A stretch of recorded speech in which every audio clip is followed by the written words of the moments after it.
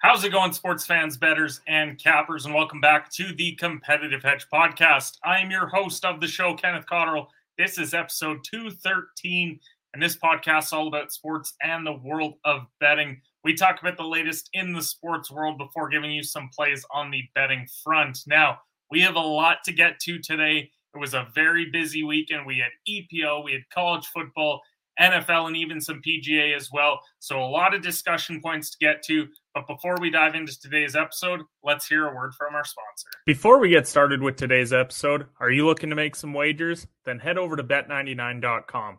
Bet99 is a Canadian sportsbook and casino that offers in-play betting, player props, a cash-out option, and many more great products. There are a variety of sports available on the website to bet on, including NHL, NBA, NFL, and MLB. Bet99 works smoothly on both desktop and mobile, and the mobile app can be downloaded from the website's homepage. Now, depositing and withdrawing funds is hassle-free with a number of well-known methods available to use, so you know your money is safe and secure. The website can be viewed in both English and French, and customer service is available 24/7 with their live chat option. So go to bet99.com today to make an account. Use code SHOOTERS at sign-up. And please gamble responsibly. You must be 19 plus years of age to do so. And if you have questions or concerns about your gambling or the gambling of someone close to you, contact Connex Ontario at 1-866-531-2600 to speak to an advisor free of charge. Now, let's get back to the show. As I said, it was a very busy weekend. Now, how did our wagers do over the weekend? They were super average, if we're being honest. EPL on Saturday, a 1-2 day there. Aston Villa actually saved our bacon. We were in big trouble. They were down 1-0 going into the 90th minute, and then they score 3 in extra time to pull out the victory. Luton Town, they didn't take their chances. They lose outright to Fulham, and United, they lost outright. And I have a lot to say about them in a little bit. On the college football front, we went 2-1 on the day. Shout out to Penn State for covering that -14. Missouri won outright against Kansas State. And then Tennessee, that was a whiff. -5.5. They end up losing outright pretty badly as well. And we'll talk more about that in a little bit. NFL-wise was a day to forget. It was an 0-3 day. The Giants, I mean, when you fall behind big time 28-7, they came back but were unable to cover the -4. The Bears were beyond poverty this weekend, and Herbert and the Chargers are taking years off my life. I keep finding a way to lose money betting on the Chargers. But I want to give a quick shout out to Betalytics. Use code HEDGE for 25% off their software. We should have followed them this Sunday because C+ rating for Bears money line, and the Chargers was a C+ rating as well, yet we dove on both of them. So it's our own fault for not trusting our sponsor over there. Be sure to head over and check them out. But PGA-wise was solid. That got us back on track heading into Monday, and we went 2-1 there. Justin Thomas, top 20 at +100, and Eric Cole, top 20 at +160. Both of those hit. Unfortunately, Homa, he was unable to three-peat at the Fortinet Championship.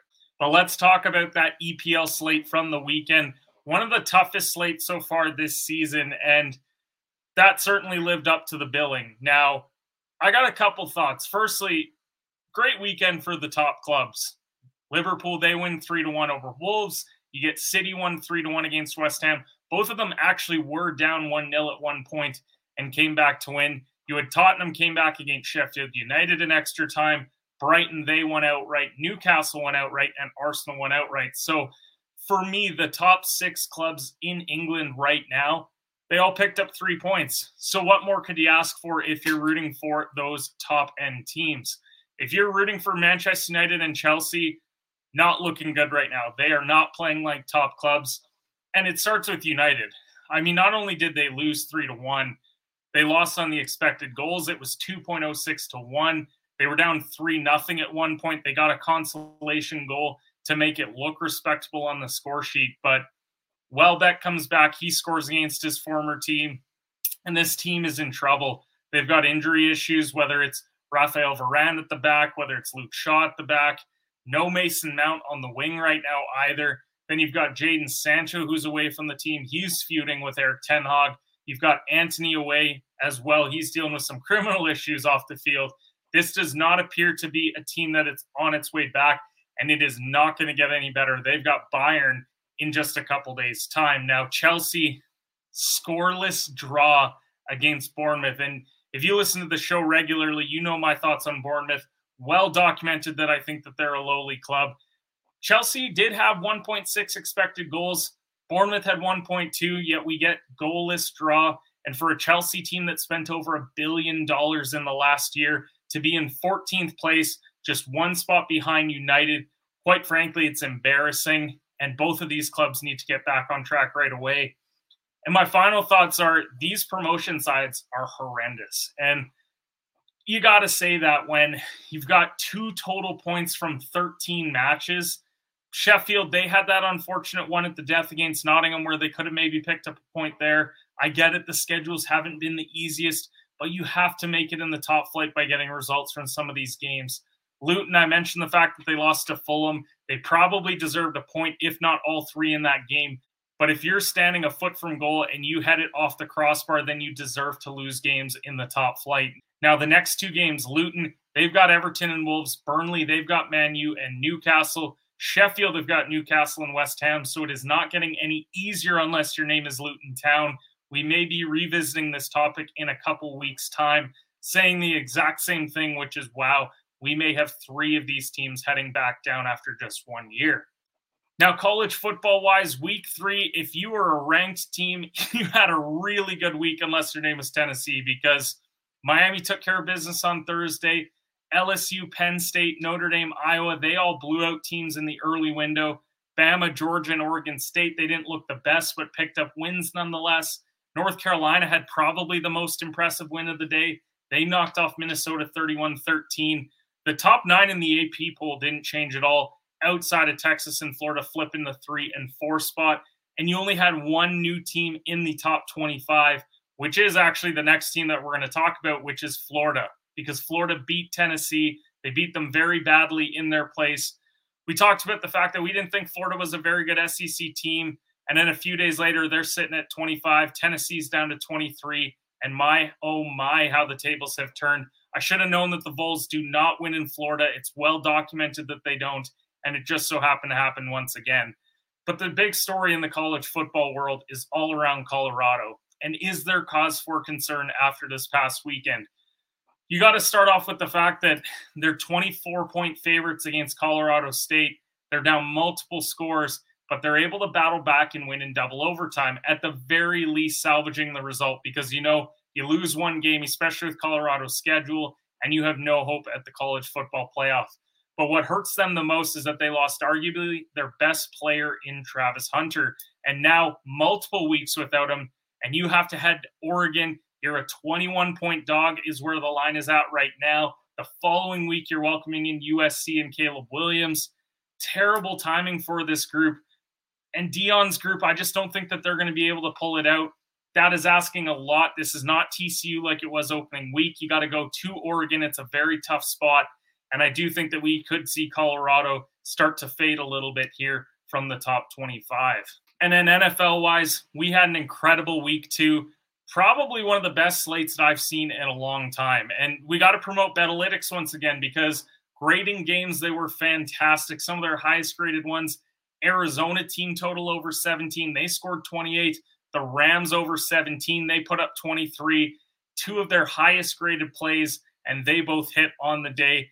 And as far as actual games go, really great Sunday. Lots of close games. Only 4 of the 13 that happened were won by more than a single score. 2 overtime games. A Hail Mary was caught that didn't force overtime due to Cortland Sutton not getting a PI call on the 2-point conversion. What more could you really ask for? And with that being said, we got to talk about some of our overreactions, we'll say, to the first couple of weeks, because that's really what it is. When you're at week 2, you can't really give a take without it seeming overreactionary, because if you're going to say that 0-2 teams are good, well, the record says otherwise. And vice versa, if a team's 2-0, what are you going to say? That they're still not very good? At the end of the day, they've picked up 2 wins. So let's start with the NFC North, what I would consider to be the worst division in football right now. And you not only go 0-4 as a division this week, you're combined 2-6 through 2 weeks. The AFC West is the only other division with as bad of a record, but they've got Mahomes, they've got the Chiefs, they've got even the Chargers, who are 0-2, but a couple of really close losses. So I don't even put them in the same stratosphere with how bad this North division is. But the Lions defense, they're not very good. We saw that against Seattle. The Bears could be the worst team in football if Arizona didn't exist. You have Minnesota, horrendous defense, and an offense that can't help but fumble the football. And then you've got Green Bay, who for me, everyone really loved Green Bay heading into this week, thought they were going to beat the Falcons. But then Jordan Love had a bad fourth quarter. They end up losing outright on the road. I think that the winner of this division may still be 10-7, but playoff-wise, I don't think that they're a real threat. I think that anyone that matches up with them wildcard weekend is going to come away with a win, and I really don't see there being multiple teams coming out of this division. You also got to talk about the Bengals, who for me are in serious trouble. Look at the 0-2 part. They lost. So did the Chargers. They're 0-2, but at the end of the day, they have a quarterback that at the very least looks like he's at 100%, because Joe Burrow does not look like himself. They're not only 0-2 overall, they're 0-2 in the division as well. And we know that Nick Chubb went down tonight. Prayers up for him. It was one really bad-looking injury, and he's the heartbeat of that Browns offense. But at the very least, the Browns picked up a win over the Bengals. And I just think that you look at the next 2 weeks, they could still be in trouble. The Rams look capable of beating plenty of teams. And then you've got heading to Tennessee, who just beat the Chargers. That's not an easy place to win against a very well-coached Mike Vrabel team. I think that they could be 1-3, and if Burrow's not 100%, even 0-4 through 4 weeks, and that's going to make things very difficult for them moving forward. I don't even think this next one's an overreaction. I think the NFC is a 3-team race, and I don't think that there's a close 4th team. Now, you look through 2 weeks, you got 6 unbeaten teams with the possibility of 7 based how this Saints game goes tonight. But the 49ers are super scary. Brock Purdy looks very comfortable at QB. The Eagles are beating teams even when their offense is struggling. The Cowboys' defense is so scary. Micah Parsons playing like a league MVP through a couple of weeks. We've already mentioned the North. The Rams, they need more than just Stafford and Aaron Donald. Geno Smith is not capable of making a Super Bowl, and neither are the quarterbacks for the Falcons, Tampa, or New Orleans. I'm not putting money on Derek Carr. I'm not putting money on Baker or Desmond Ridder. These teams have major flaws. And for me, the 3 that don't are the 49ers, Cowboys, and Eagles. And I don't think that there's a 4th team that's relatively close. And then to cap it off, we got to talk about the Sunday Nighter, because New England, they lose another close game. This one, once again, at Foxborough. And for me, they're a bottom 3 AFC team.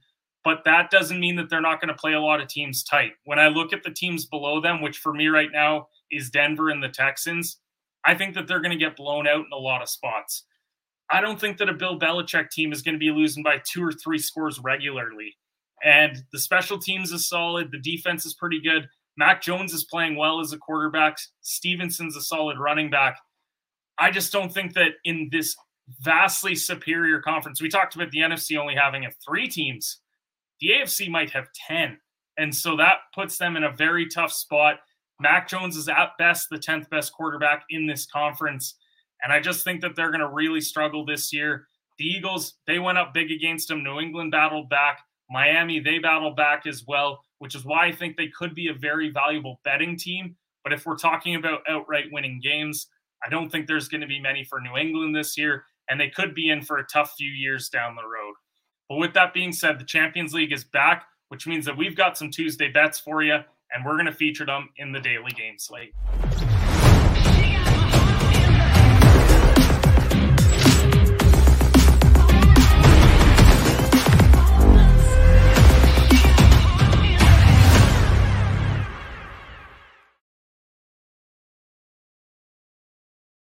Long-awaited return of Champions League soccer is here, and we got to start with the best group.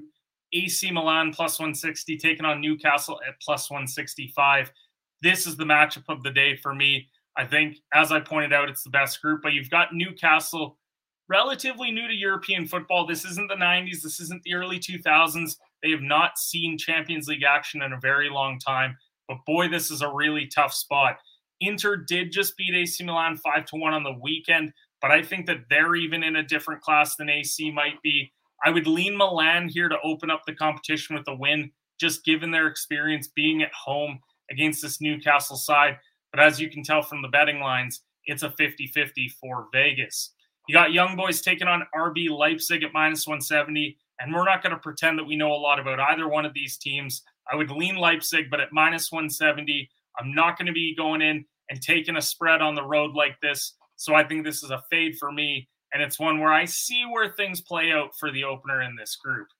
Then you got PSG and Dortmund, the other two in that Milan-Newcastle group. PSG, obviously no Messi this year, but they still have guys like Mbappe, which means they have a ton of talent. They're minus 130 at home here, taking on a Dortmund team that's been just all right to open up the Bundesliga season. So I lean PSG, just given they're at home, given their experience once again. I'm definitely going to be leaning that way today.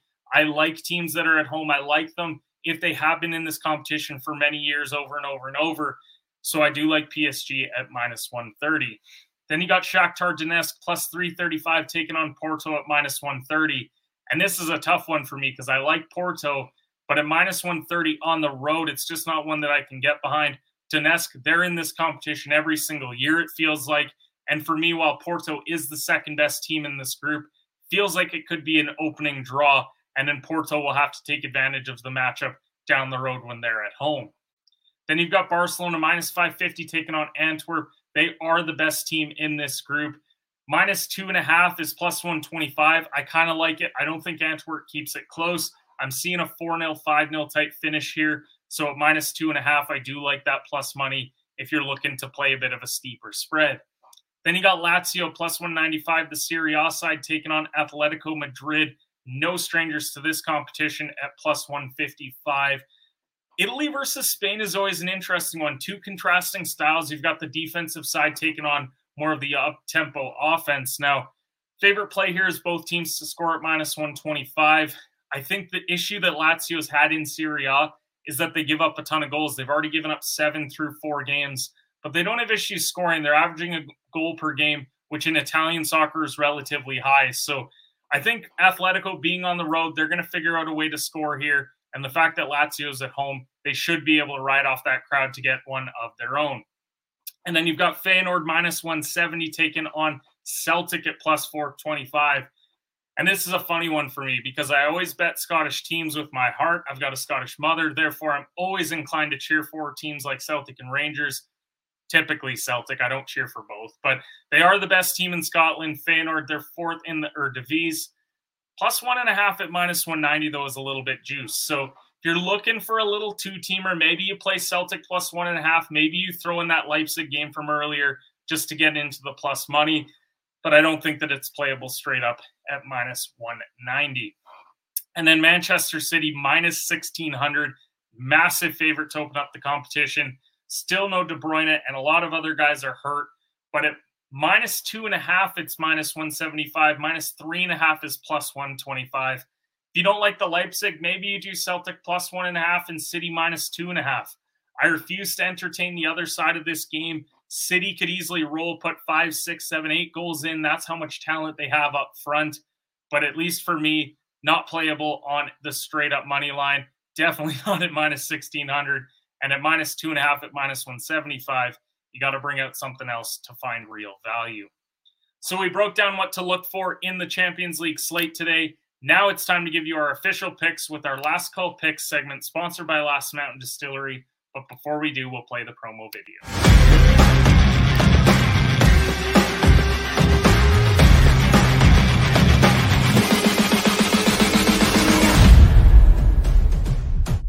Distillery is family-owned and operated in Lumsden, Saskatchewan, the heart of grain country. Saskatchewan's first micro-distillery success lies in their commitment to producing high-quality handcrafted spirits. Their craft distilling process brings out the full flavor of the grain and leaves a smooth finish unlike any other. Check out some of their great products like their local vodka, their dill pickle vodka, as well as their old-fashioned. Really appreciate Last Mountain Distillery locally supporting our show. But we got two plays for you here today. We're going to play Milan Moneyline. We're going to play it at half a unit at plus 160. We talked about the experience. We talked about Newcastle having to go on the road, having not been in the Champions League for a very long time. I just really like Milan to open up with a result here. And then Lazio and Atletico Madrid, we're going to play that both teams to score for a full unit. As I said, Lazio a goal per game in their first 4 Serie A matchups, and Atletico is no issue scoring. Therefore, I love the both teams to score at minus 125. But we appreciate everyone who gave the episode a listen today. We will be back tomorrow. We got more Champions League action. Look ahead to Thursday night football as well, and a whole lot more. But we appreciate you guys as always, and we'll see you next time for the Competitive Hedge podcast.